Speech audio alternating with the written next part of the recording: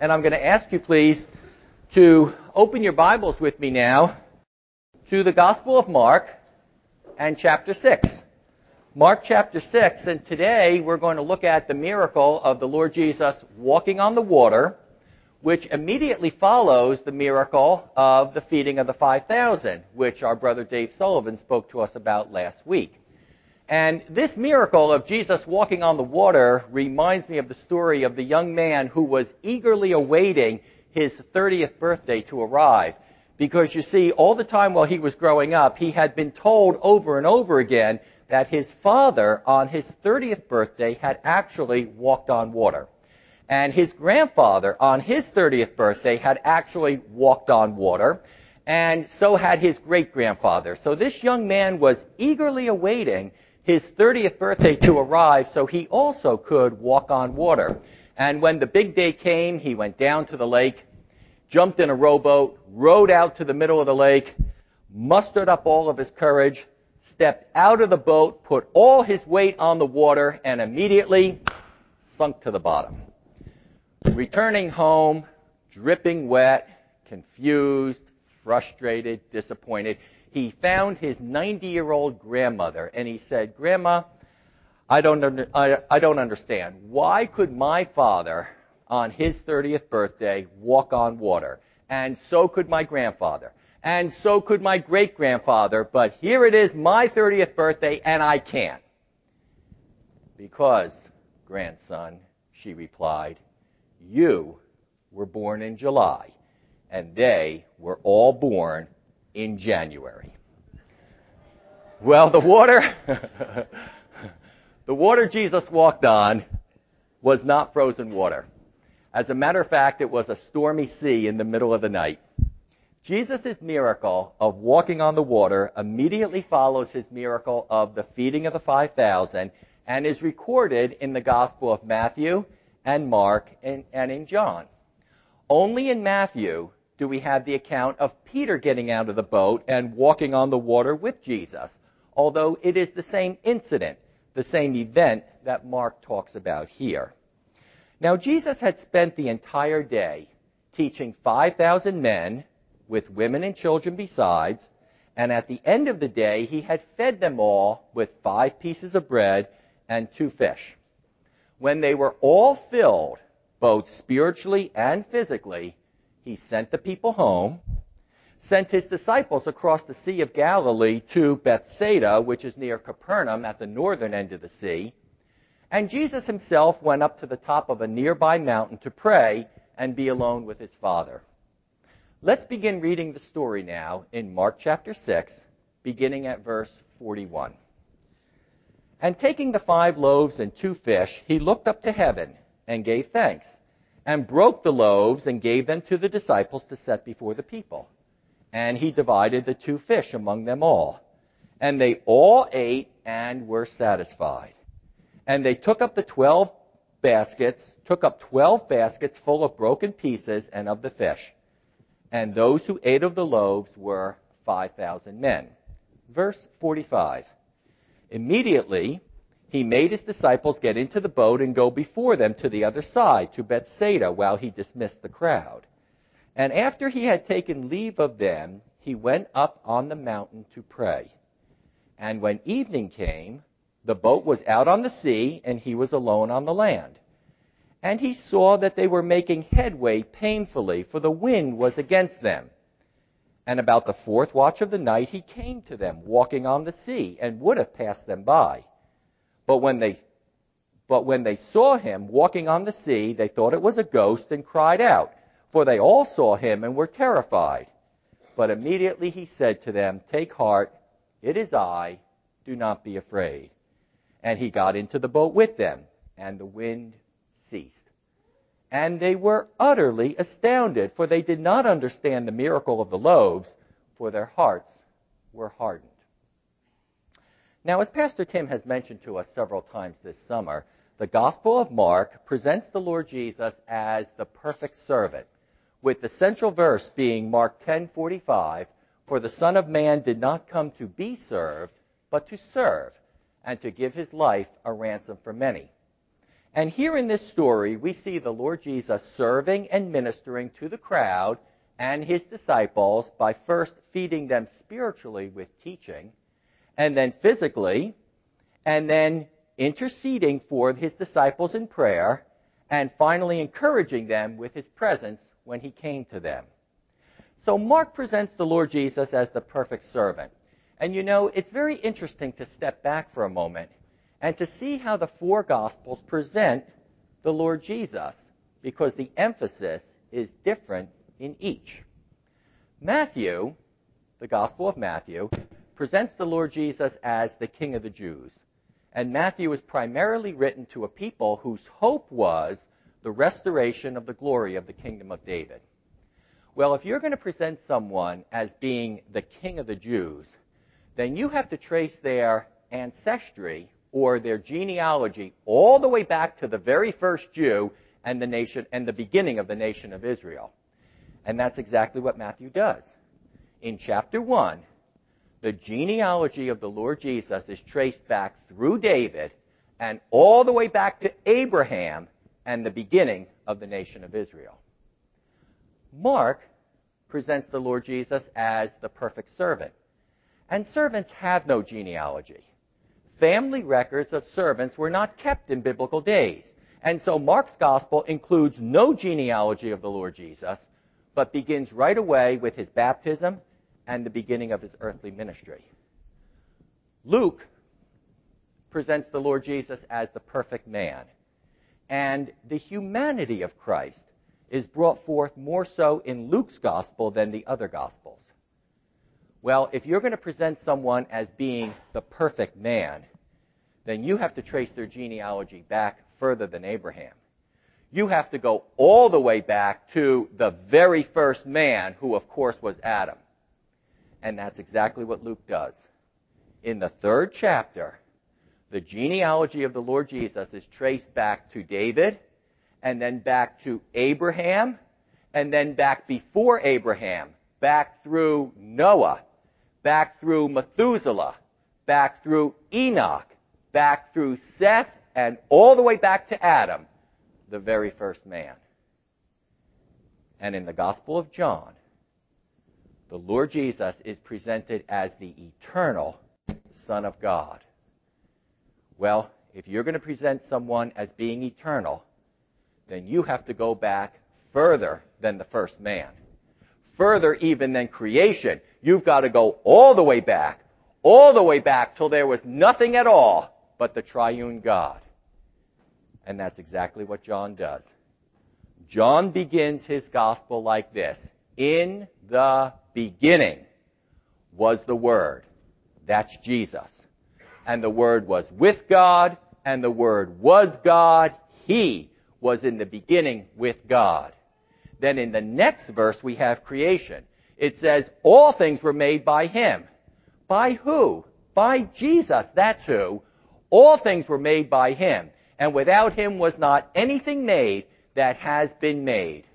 And so when we put these four together, Matthew presenting Jesus as the King of the Jews, Mark as the perfect servant, Luke as the perfect man, and John as the eternal Son of God, we begin to get a fuller picture and a more complete understanding and a greater appreciation of the person of the Lord Jesus Christ. The Lord Jesus is absolutely unique. There is no one like Him. On the one hand, He is fully, entirely, and completely God. Yes, He is the Son of God, but remember, He is also God the Son. Colossians 1 tells us that Christ is the image of the invisible God, and that it pleased the Father that in Christ all the fullness of the Godhead should dwell bodily. Hebrews 1 says that the Son is the radiance of the Father's glory, the exact representation of His being, and that He, Christ, is the creator and sustainer of all things. These are just a few of the verses that emphasize and explain the deity of the Lord Jesus Christ. Yet at the same time, the Lord Jesus is completely entirely and absolutely as human as you and I. And being human, he has experienced firsthand all that you and I go through as human beings. You see, at his incarnation, in Mary's womb and in Bethlehem's manger, humanity came into perfect union with deity. And Hebrews 2 tells us that he took not on himself the nature of angels, but he took on himself the seed of Abraham, and was made like his brothers in every way, in order that he might become a merciful and faithful high priest in service to God, that he might make atonement for the sins of the people. And because he himself suffered while being tempted, he is able to help those who are being tempted. It is true of the Lord Jesus that on the one hand, he is very God of very God, and at the same time, he is very man of very man. What a wonderful Savior. What a privilege it is for you and I to know and follow the one who made all things.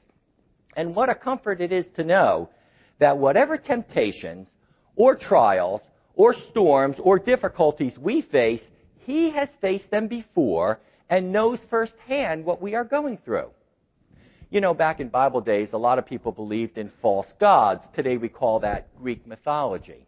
Well, if you believed in the god Zeus, and you one day prayed to Zeus, and you said, Zeus, today I'm feeling really, really exhausted. I'm wrung out. I'm tired. I'm hungry. Well, Zeus would say to you, well, I don't know how that feels. I'm a god. I've never been tired or hungry or exhausted. But when we pray to the Lord and say, Lord, I'm tired and hungry, he says, I also have been tired and hungry. I know how that feels. When we say, Lord, I feel alone, my friends are deserting me, he says, I know what it feels like to be alone and deserted. When we say, Lord, people don't understand me, he says, lots of people didn't understand me either. And when we're sorrowful and grieving, and we pray, Lord, I just lost a loved one, he says, I've been there before. He was made like his brothers in every way, so that he might become a merciful and faithful high priest in service to God, that he might make atonement for the sins of the people. Could God the Father have provided us with a better Savior in any way? Is there any way to improve upon the deity or the humanity of the Lord Jesus? Could you ask God for anything better than his Son? The answer is no, there is nothing better. For he has been given a name that is above every name, that at the name of Jesus every knee shall one day bow, and every tongue shall confess that Jesus Christ is Lord, to the glory of God the Father. But notice carefully that this verse in Philippians 2 does not say that every tongue will one day confess him as Lord and Savior. Because in that day of judgment, when Christ sits on the great white judgment throne and the unsaved dead, small and great, stand before him and are judged according to their works, in that day, he will not be their Savior. He will be their Lord and their judge. My friend, if you know Christ today as Lord and Savior, then you have reason to rejoice. Your sins are blotted out and forgiven. Your name is written in the Lamb's Book of Life. Christ dwells in you, and all the promises of God, which are yea and amen in him, are yours. And if you don't know him today, if you've never made that decision to trust Christ, then why not do it today? Why not, in simple faith and in the quietness of your own heart, invite him into your heart and life to forgive your sins and make you whole? I guarantee that this is a prayer that Jesus will answer without delay. For he who hears my words, Jesus said, and believes on him who sent me, shall not come into condemnation or judgment, but is passed from death unto life. Now I want to call your attention to the verse at the end of our story that says, for the disciples did not understand the miracle of the loaves, for their hearts were hardened. We read in John's Gospel that after the feeding of the 5,000, the people wanted to come and make Jesus king by force. They could only see the physical blessings that the Lord could provide. That's as far as their thinking went. Here is someone who heals us when we're sick, they thought, and feeds us when we're hungry. He'll provide for all of our physical needs and surely soon will deliver us from the oppression of the Romans. And the disciples also thought that the loaves represented the fullness of the Messiah's work, physical blessing. Here in Mark 6, both the crowd and the disciples did not understand the spiritual work of Christ. That's why the verse says their hearts were hardened. And if Jesus had agreed to be their earthly king on those terms, well, the crowd would have been thrilled, and the disciples would have jumped for joy, and Jesus would have never been our Savior. You see, he did not come to be crowned earthly king. He came to die. And the work of the Messiah went far beyond providing temporary physical needs. He would fulfill and complete the work of his Father who had sent him and provide for our greatest need, which was spiritual and something we could not do for ourselves. Jesus, we read in Isaiah 53, would make his soul an offering for sin, so that we might be righteous and spotless and clean before a holy God. You see, the multiplication of the loaves and the fish fall way short of the fullness of the work of Christ. And Jesus would not have people crown him king simply because he provided for their physical needs. You know, the next day, Jesus and his disciples were across the sea, and the crowd came looking for him. These same people he had fed the day before, they walked all the way around the Sea of Galilee to find him. And Jesus said to them, you seek me because yesterday you ate of the loaves and were filled, and today you're hungry again. And then he delivers the bread of life discourse. And he says, do not seek the food that is temporal, but the food that endures to eternal life. For the bread of God is he who comes down from heaven and gives life to the world. I am the bread of life. He who comes to me will never go hungry, and he who believes in me will never be thirsty. For I have come down from heaven not to do my will, but to do the will of him who sent me. For this is my Father's will, that everyone who looks to the Son and believes in him shall have eternal life. I am the bread of life. Your forefathers ate manna in the wilderness and died, but here is bread that comes down from heaven that you may eat of and not die. I am the living bread that comes down from heaven, and if anyone eats of this bread, they will live forever. The bread I speak of is my body, which I will give for the life of the world. And when Jesus finishes speaking, the people say, this is a hard teaching. Who can accept it? You see, they understood it, but they did not want to accept it. They did not want that deep a level of commitment and that deep a level of relationship with Jesus. They're fine as long as he provides bread on their table and shoes on their feet, but they're not fine when he says, if any of you will be my disciple, let them deny themselves daily, take up their cross, and follow me. And that's why, a few verses later in John 6, we read, from that time on, many turned back and walked with him no more. Now this summer in Mark, we've talked a lot about the physical miracles of Jesus, like miracles of healing and calming the sea. But the Lord did not come simply to do physical miracles. That was just a display of his power.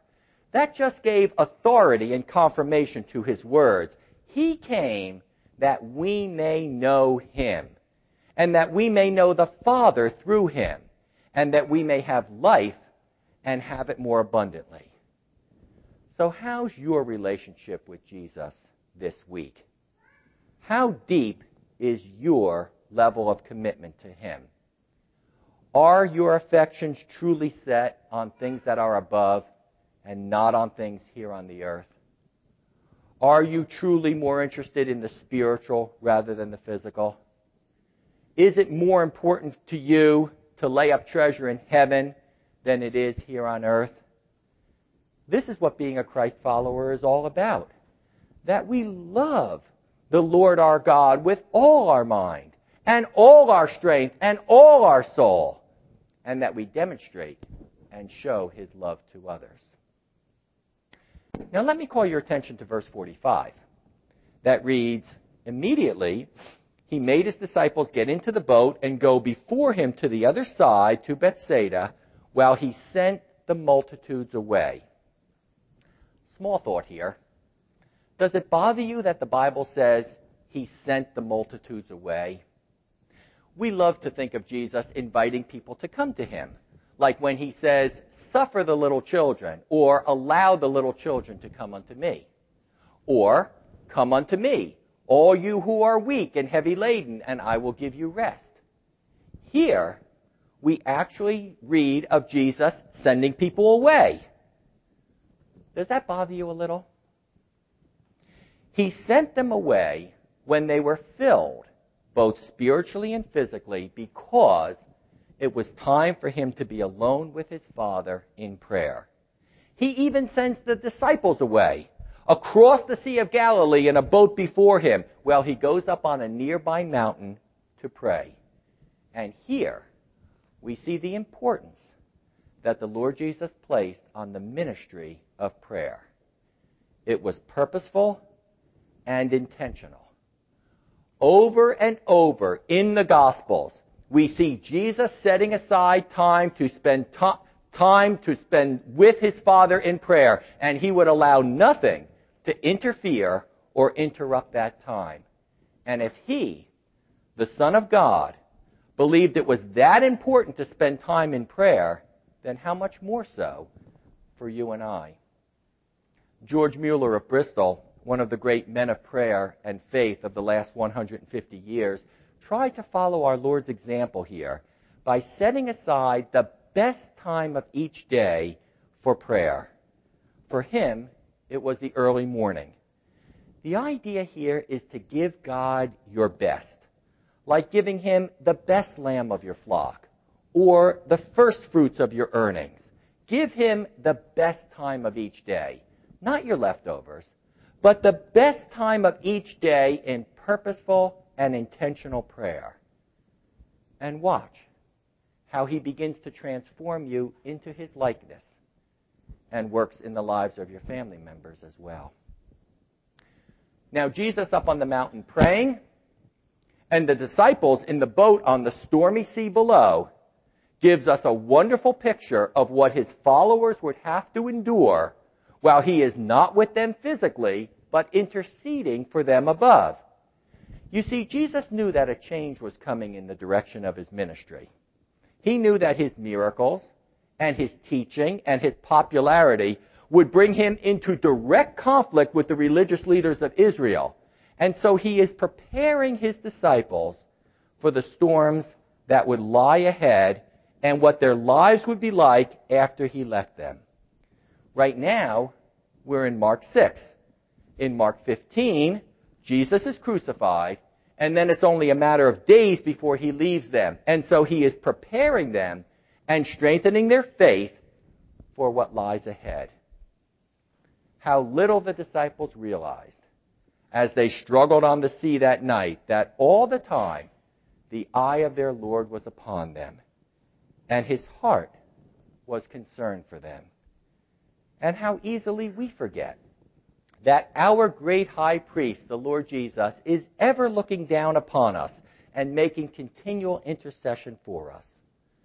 the disciples in the ship that night, without the personal presence of Jesus, are a picture of the storms and difficult circumstances that the church would go through and are still going through today.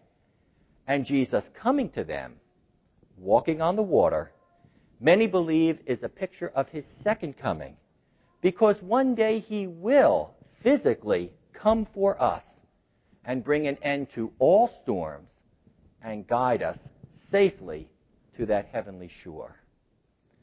But while you and I remain in that boat, as we are today, without his physical presence, and endure the storms that arise, let us cling to Isaiah 26:3 that reads, "You, Lord, you will keep him in perfect peace whose mind is stayed on you because he trusts in you." The disciples that night were not at perfect peace. They were terrified, and their minds were not stayed on the Lord. Their minds were all over the place, but mostly focused on the storm and circumstances around them. So much so that Jesus almost walked right past them without them even noticing. Little did they realize that the storm and the waves which caused them such fear and terror was merely a platform for his feet to walk on. And so he comes to them and cheers them with his presence. And you know, of all the promises Christ gave us, perhaps the most meaningful to you and I are those where he says, "I will never leave you or forsake you," Hebrews 13:5. And lo, I am with you always, Matthew 28:20. And I will not leave you without comfort, John 14:18. Romans 8:34 tells us that Christ is at the right hand of the Father, even now, interceding for us. Psalms 5:11 says, "Let all who take refuge in you, O Lord, rejoice. Let them sing for joy." And Psalms 23, verse 4, "Yea, though I walk through the valley of the shadow of death, I will fear no evil, for you are with me. Your rod and staff, they comfort me." Now, in closing, I'd like you to look at verse 51. It says, "And he got into the boat. He got into the boat with them, and the wind ceased, and they were utterly astounded." Do you see that? The disciples were utterly astounded. You know, it's very interesting to notice the reaction of the Lord, of the disciples to the Lord's miracles.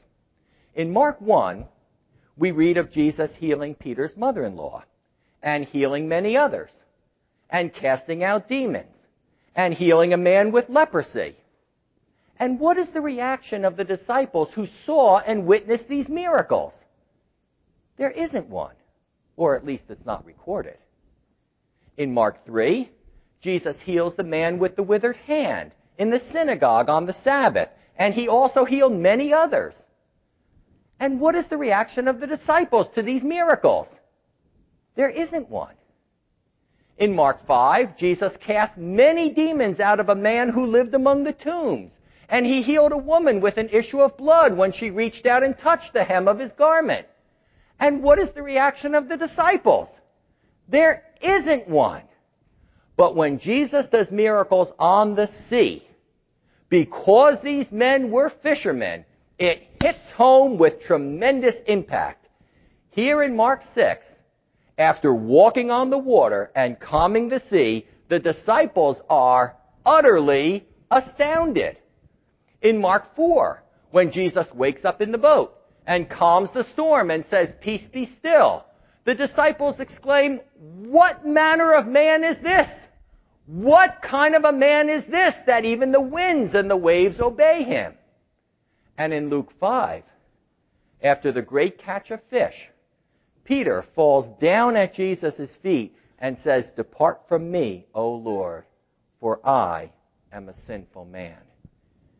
You see, when Jesus does miracles on the Sea of Galilee, he is meeting the disciples right where they are, in a very personal way, on their own turf, in their element, and it has a great impact on them.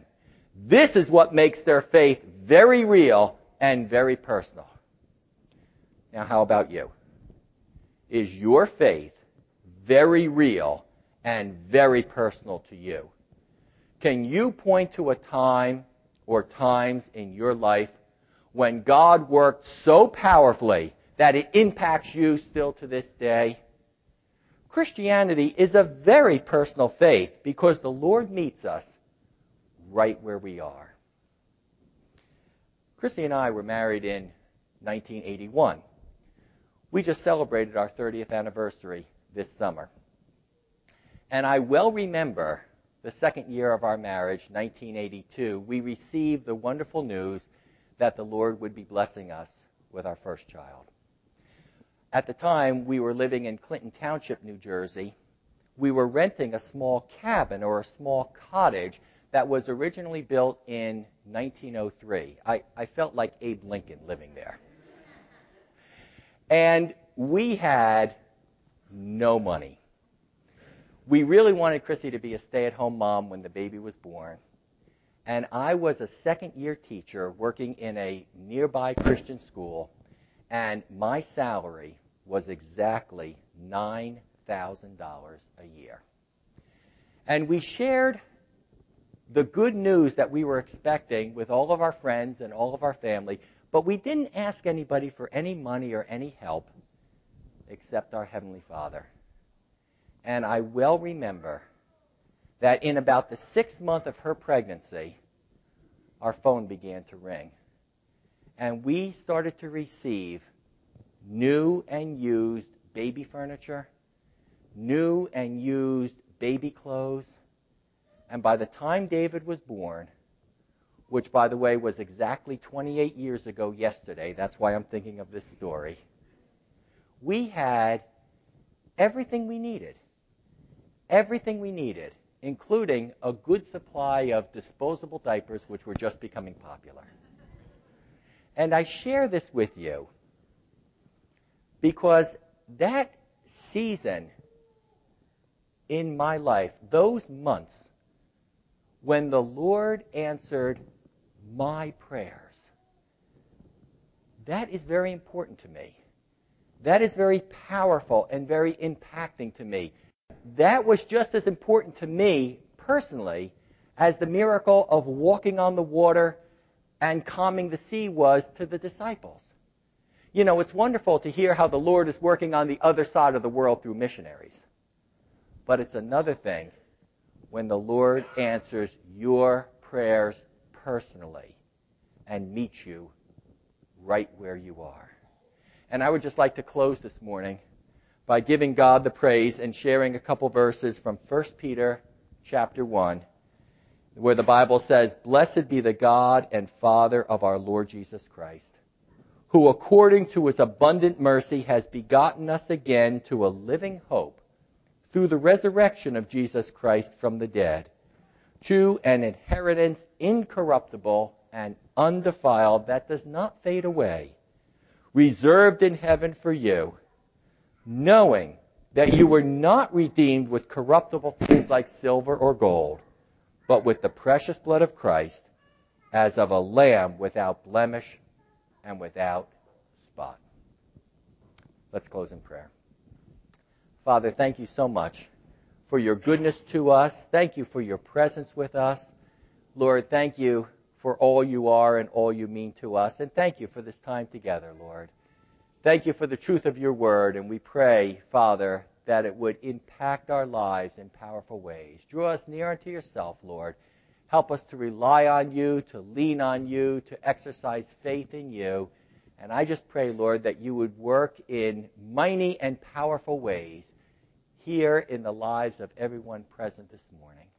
Father, thank you so much again, and we pray these things in Jesus' name. Amen.